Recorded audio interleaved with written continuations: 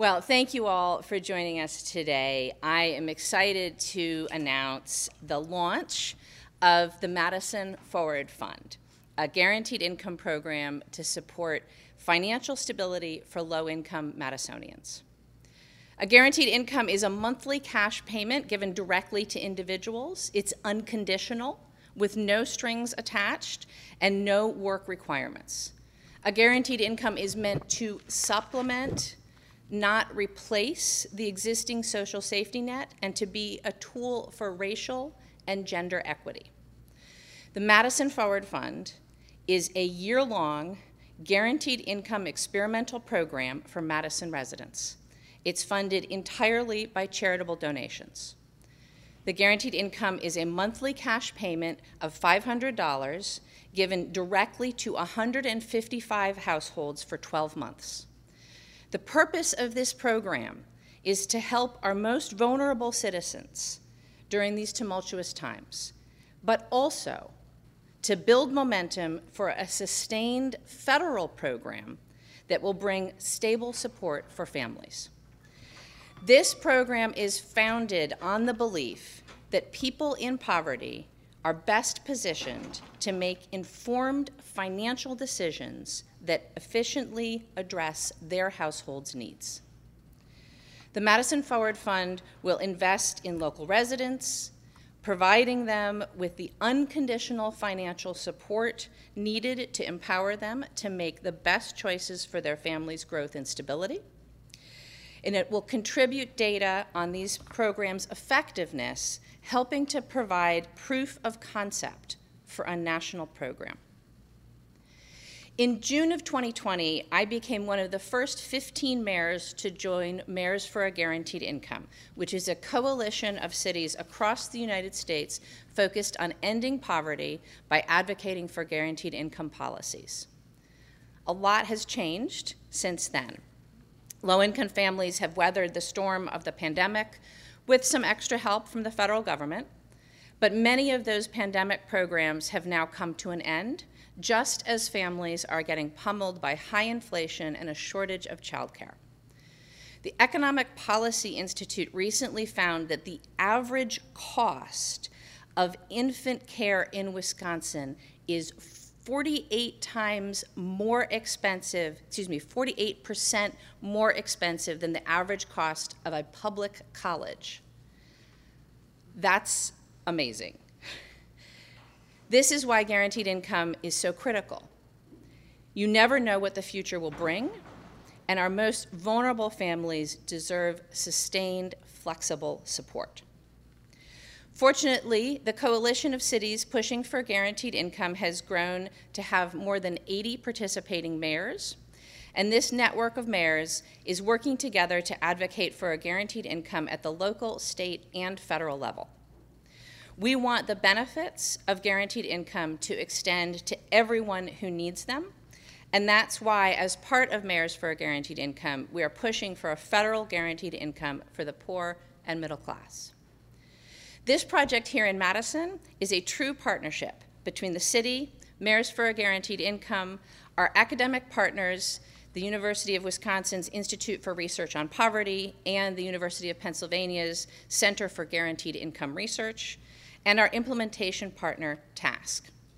I want to sincerely thank all of our partners, but especially TASC and the Give Back Foundation, who are represented today by Patty Rashke, because they have been in it from the beginning, offering staff support and financial support and encouragement all along the way. We could not have gotten this far without their help and support. I also want to recognize the alders that are here. You'll hear from Alder Currie in a minute, but we're also joined by Alder Evers and Alder Benford. And I'm grateful to the city's Guaranteed Income Task Force, who helped make this project a reality. And I want to thank all of the members of that task force. And last, but certainly not least, all of us extend our deepest thanks to the funders who make this possible, including Mayors for a Guaranteed Income, UW Health, Roots and Wings Foundation, the CUNA Mutual Foundation, Madison Gas and Electric Foundation, the PRL Keystone Foundation, the TASC Family Foundation, the American Family Insurance Dreams Foundation, Alliant Energy Foundation, and the Wisconsin Department of Health Services. Now it is my pleasure to introduce Council Vice President Jael Currie, who is also a member of the task force. Alder?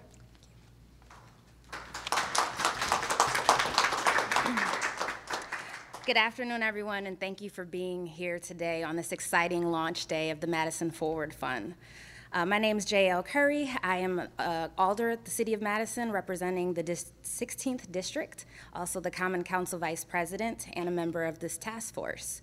I'm also a social service provider who has been practicing in the area for about a decade, most recently in the field of homeless services.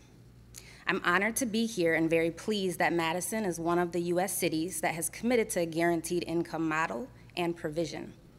I wholeheartedly support a guaranteed income as an investment and effective way to provide financial stability to Madison residents who need it most.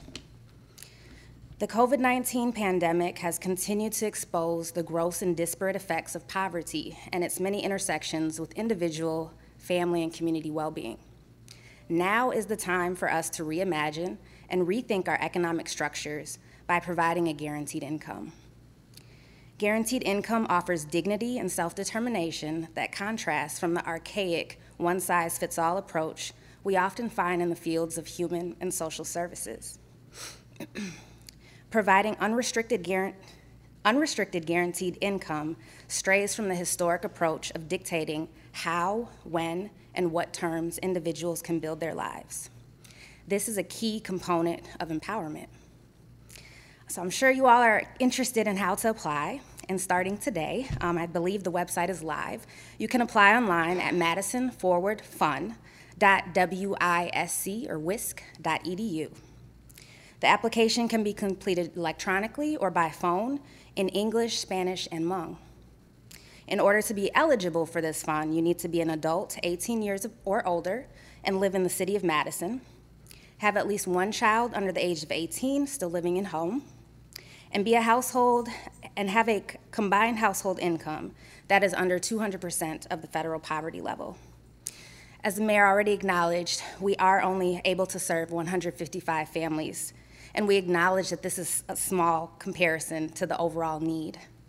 However, we do plan to have another 200 families to be randomly selected to participate in a control group to compare and contrast outcomes between the two groups.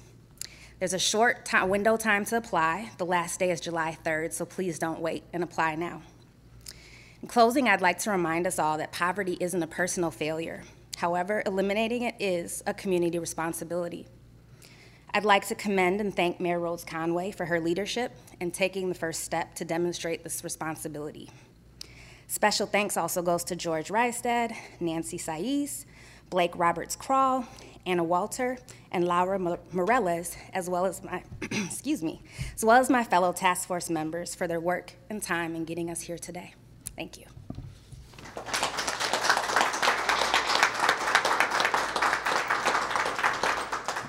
Thank you, Alder. Next, we're going to hear from UW IRP's Dr. Katherine Magnuson. Katherine? Thank you. As with the prior speakers, it's an honor to be here. As a resident of Madison, I am thrilled and excited about this project. It will mean a lot for the community.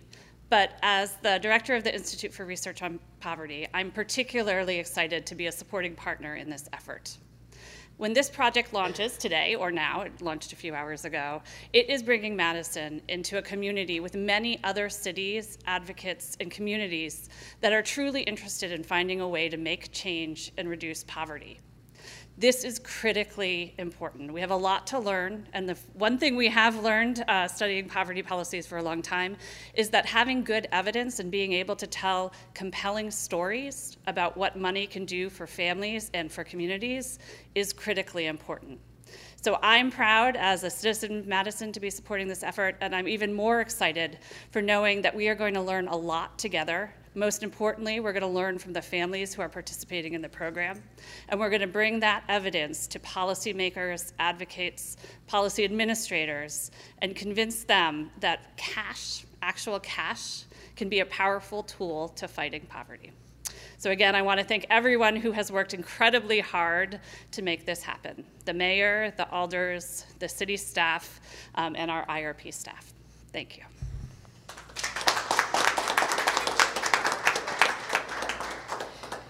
Thank you. And I do want to note that it is a key piece of this program that we are cooperating with UW and with the University of Pennsylvania to learn as much as we possibly can, and building on the other several dozen programs that are happening in cities across the country so that we can collectively show the impact of guaranteed income across the country and use those data to make the argument to the federal government for their action.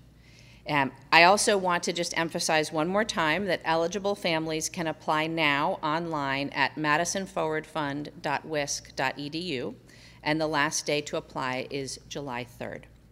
And now, any of us, I think, would be happy to take any questions that there are. Is there any indication that this is maybe like a pilot and there's a longer lasting program to come ahead after this 1 year? So at this point in time, it is a one-year program. I can say that there has been significant interest in the community even before launching. So we're certainly open to conversations about extending it further out, perhaps with different segments of the community, a different targeting. But at this point in time, we've really just been focused on launching this year. I think it's a very valuable tool, and I think we will continue the conversations. By participating in this program, does it exclude you from other social services? It doesn't exclude anything by participation. Participants will need to watch their eligibility for other programs, and one of the things that we'll be doing with the folks that are randomly selected to receive the payments is making sure that they have a full suite of benefits counseling so that they understand the potential impacts for their family. Other questions? One of the things that bothers me with the UW Odyssey project that I direct is turning away people who want in the program. So you talked about the control group of the 200 families, and then there's going to be a lot of families who apply who don't get in either group. What are you thinking in terms of, first of all, for the control group, those 200 people who are part of a study, they're like guinea pigs in a research study but don't get the money. I think they get some compensation if I read the website right. And then about the families turned away, just kind of, it's the hardest thing I do as the director of the Odyssey Project is turning away qualified people at the poverty level who are hungry for a chance to start education for free. I think that's the hardest thing for any social service provider, is the scale of the demand and the paucity of the resources. So for this program, it is specifically designed as an experiment, and we've been very intentional in communicating that. We will be able to help 155 families, and we will ask another 200 plus to participate in the experiment without getting the income. However, everyone will be compensated for their time in filling out any of the research surveys. So we do want to honor people's time and acknowledge that we're asking them to do a little bit of work there. I think the experience from other cities suggests that people are willing to participate regardless of what group they get randomly placed into, but we will have, I think, already it's apparent that we will have a much higher level of demand than we can meet. To me, that is an argument for taking this conversation to the federal level.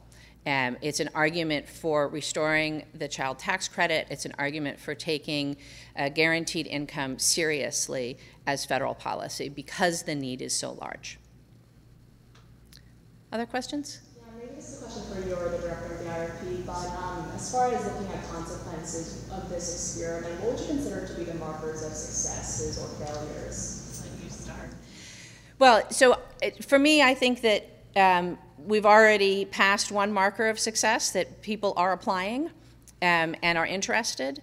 I think I'll be happy if we can go through the year and that the research results come in, that we get the data that we need. I'll be considered a marker of success if the families that we are able to help find themselves in a better position at the end of the year. But I do really want to emphasize that one of our main outcomes that we're looking for here is to learn and to make the case for these kinds of programs nationally. Yeah. Do you want to add anything? Come up to the mic. I will just add that one of the real unique and wonderful things about cash support is that it means different things to different families and can support them in different ways. So for some, we expect that they'll be better able to meet basic needs and that we might see that in the data. But for others, they may have their basic needs met but are really looking to move their families forward, get some more training, move to a better housing situation. So it's really a range of things that could be affected that together would make people overall better off. I think that one of the things that we've seen in the results from other cities that have completed their programs and analyzed their data is actually surprisingly it helps people access better employment. And that's, so I would love to see that in our data, but ask us a year from now. Any other questions? All right, I want to thank once again all of the folks that are here with us for this launch, who have put so much time and energy into making it possible. I'm not going to name everybody's names, but you know who you are, and particularly our funding partners for making it possible for us to do this without any city taxpayer dollars going into it. I think that's really remarkable that our community is so generous, and I hope that we can continue to call on that generosity to help to solve poverty in Madison. Thank you all for being here.